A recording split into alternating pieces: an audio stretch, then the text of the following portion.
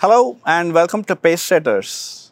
Pace Setters is a thought leadership series, a conversation with academia, business leaders, and innovators.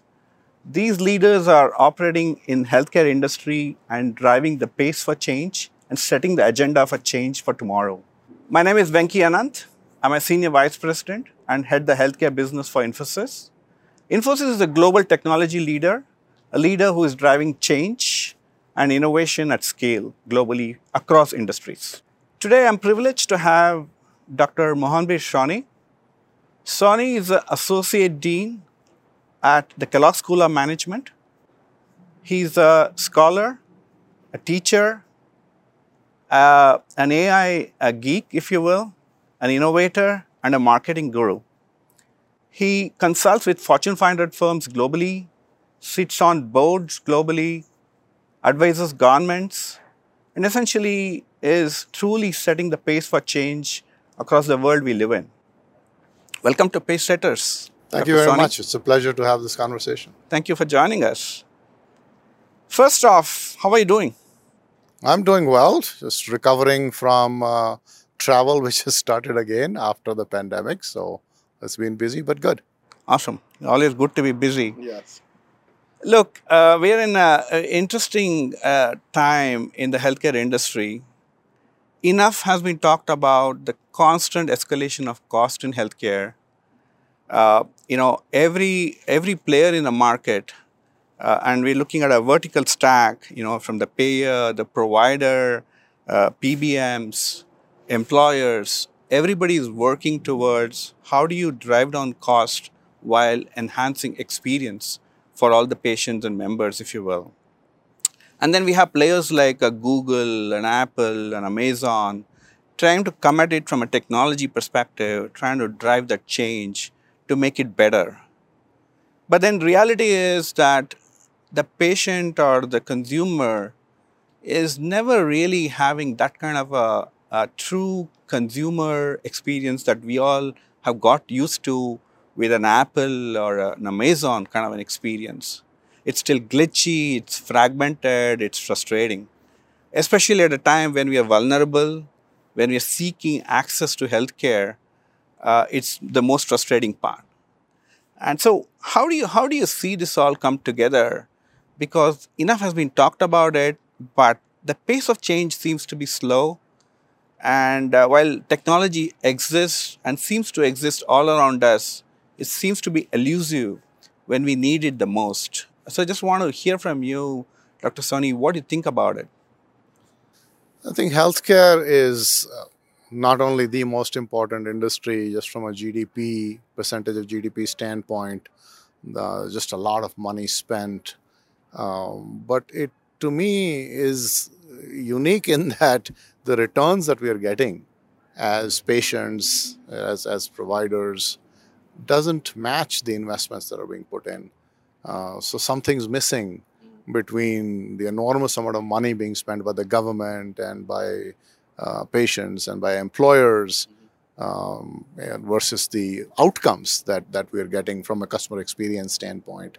And I really think that this stack that you talked about, the patient really is the last leg of this stack, and it's almost an afterthought. And I'm truly, as a customer, beginning to appreciate why it's called a patient, because you have to be very patient to be able to get access to even to primary care. So I think that the customer experience, if you can call it that, is truly broken. Transparency is also missing.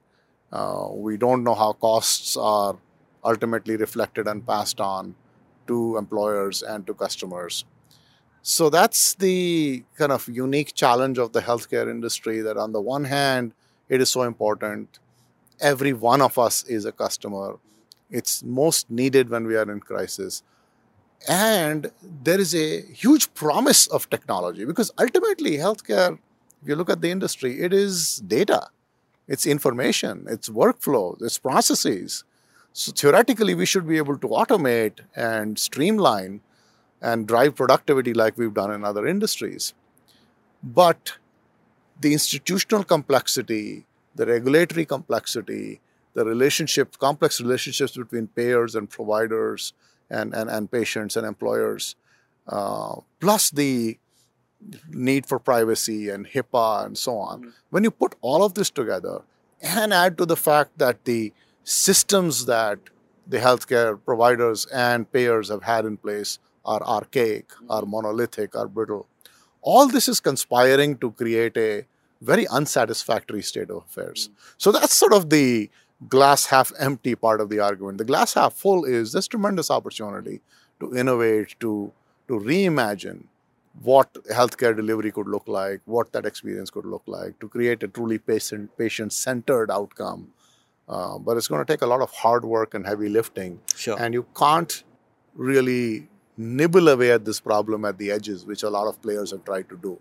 So you can solve bits and pieces of this problem, but you really truly need to take an integrated approach. And that requires a lot of deep domain expertise in working through some of the hard problems of infrastructure in order to fix this. So it's like rewiring an entire industry, and that takes reimagining everything. It takes time, it takes effort, it takes patience, it takes money, and it takes a lot of experience in the industry to do it right. See, that's a great segue to my next question. Technology platforms.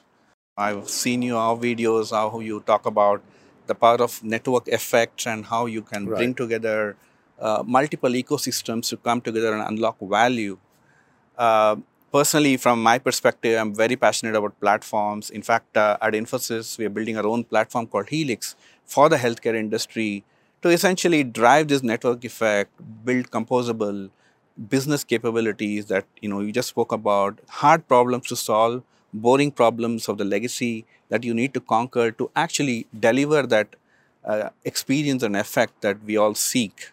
So I just want to hear from you where you see the applicability of platforms, and do you think that's going to accelerate the journey that we are in to see a far better experience in the healthcare industry from a patient perspective? So if you think about technology businesses, they tend to be platform businesses. If you look at some of the major players, whether it's a Google or a Microsoft or a Facebook or an Apple, they're all platform companies, right? And the interesting thing about platforms is that platforms and ecosystems are joined at the hip.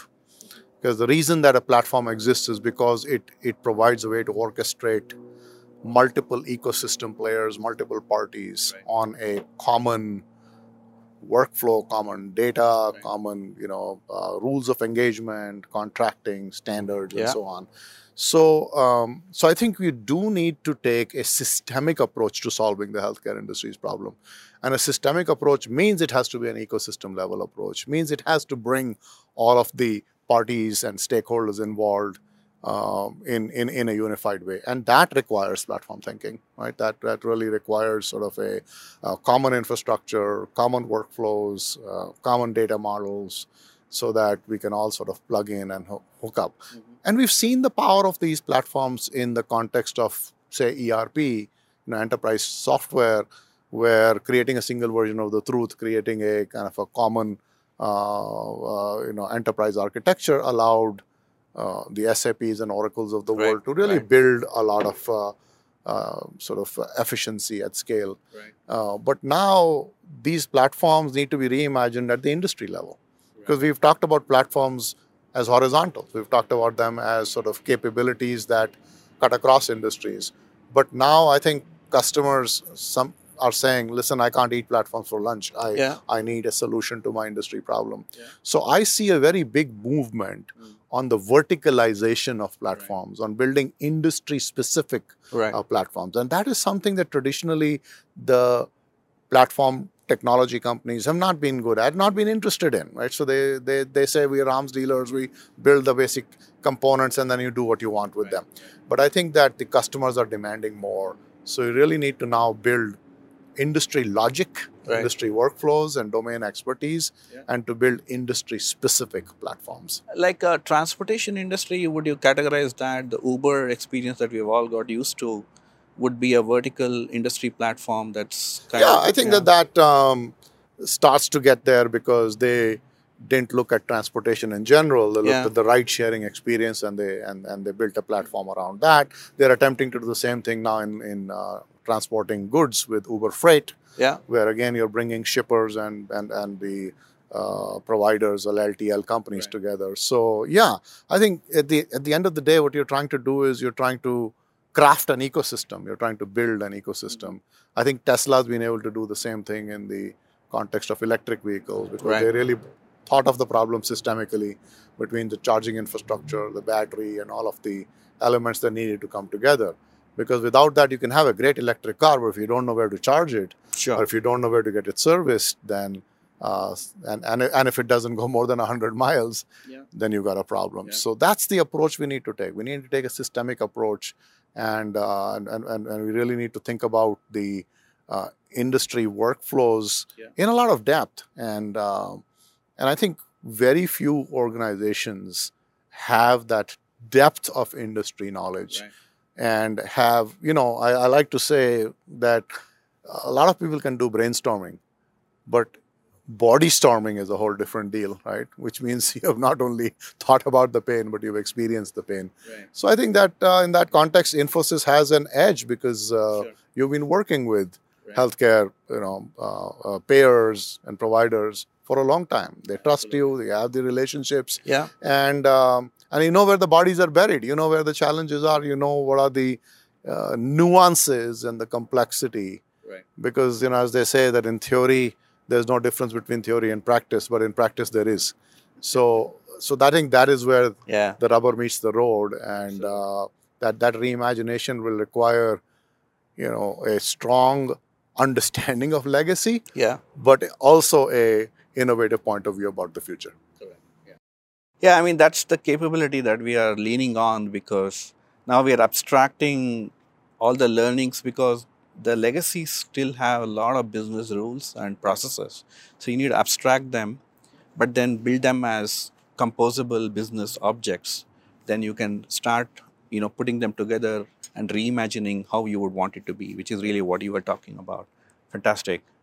Let me shift gears. Let me talk about, we recently announced between Kellogg and Infosys a very interesting program about uplifting, about 600 talent from an AI perspective in the context of business.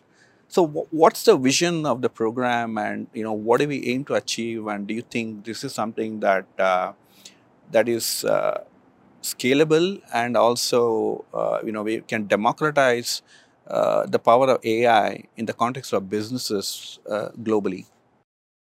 So if you see what is happening in the world of AI, which is a transformative technology, I personally feel that the technology leads or is ahead of the business and organizations. So the gating factor today is not algorithms, it is not computational capacity, it is the ability of large established organizations to change and to really kind of harness the power of this technology. As Einstein said, intellect is a great horse to ride, but somewhere. So you kind of have to find the. So I think that so I created a program about 3 years ago, where the whole intent was AI for business leaders, right? So I'm not going to teach you algorithms. I hope you understand that. But I'm going to speak to business leaders who are asking, so what and now what? How do we actually harness the potential of AI to drive business value, to drive change, and to actually drive results? Right. And that requires putting on your strategic hat. That requires understanding the business case for AI, and it requires you to understand how to do change management, build the capabilities, and so on. So that was a course I designed. It's called AI for Business Leaders. Now this is cross-industry, and we sort of market the course to people who come from different industries, different countries. But then I was approached by Infosys, and they saw value in upskilling their consultants who are going to be in client-facing functions to get a deeper understanding of the business conversation they needed to have, not just the technical conversation. However, they wanted a Infosys-specific spin on it. They wanted, some customization to the Infosys context. Sure. So we came up with a hybrid model where the cohorts from Infosys go through the general program, where they are in touch with other participants from other industries, but we layer on top of that a capstone project that is specific to Infosys, which I personally guide the cohorts through live sessions. So it's a combination of asynchronous content, live sessions with the general cohort, but live sessions with me where we do sprints and we do Infosys specific, client specific problems. Right. So now this is scalable because a significant percentage of that content or the experience is still asynchronous, and it's video content and so on. So that can scale. But at the same time, you get the benefit of the sort of one-on-one and live interaction. So I believe that this is in some ways the future of executive education, where you're getting the best of both worlds. Yeah. The sort of exposure to the best practices, but then also the industry overlay. And in a funny way, it's like the platform conversation we were having, Right. because what we have in the general program is a general platform. But then we're building the industry-specific Right. verticalization. In fact, in this AS, it's company-specific verticalization. Yeah. So I'm pretty excited about this partnership, and I think that it can be scaled to a much greater extent. Sounds exciting, and like you said, seems to be the future of education, especially executive education. Which, education for all of us is a journey, right? It's never that you're done with it, and this seems to be the future in terms Exactly, of because learning is now a lifelong endeavor. Exactly. And also, I think there are two additional things that people are asking for. They're asking for more convenience. Right. On demand, because I'm working and I can't take 2 years off and go do an MBA, and also the price points need to be more affordable. Right. So by improving accessibility, by improving convenience, by providing education on demand, by using a combination of the digital and the in-person or physical, I think this is a innovative new model. And this is the learning that we took from the pandemic. Right. And where we were forced to go virtual. So now we're trying to take the best of both worlds and put it together in a way that creates the best learning experience. Wonderful. Thank you so much for your thoughts. Clearly, Professor Sawhney is setting the pace for change. And as in pace setters, the theme is, how do you push the envelope? How do you drive innovation? How do you make it real? And how do you get it to the grassroots level so that you drive change at scale? So thank you so much for sharing your thoughts today, and truly appreciate you coming down here to meet us. My pleasure. Look forward to continuing the conversation and the journey together. Thank you. Thank you very much.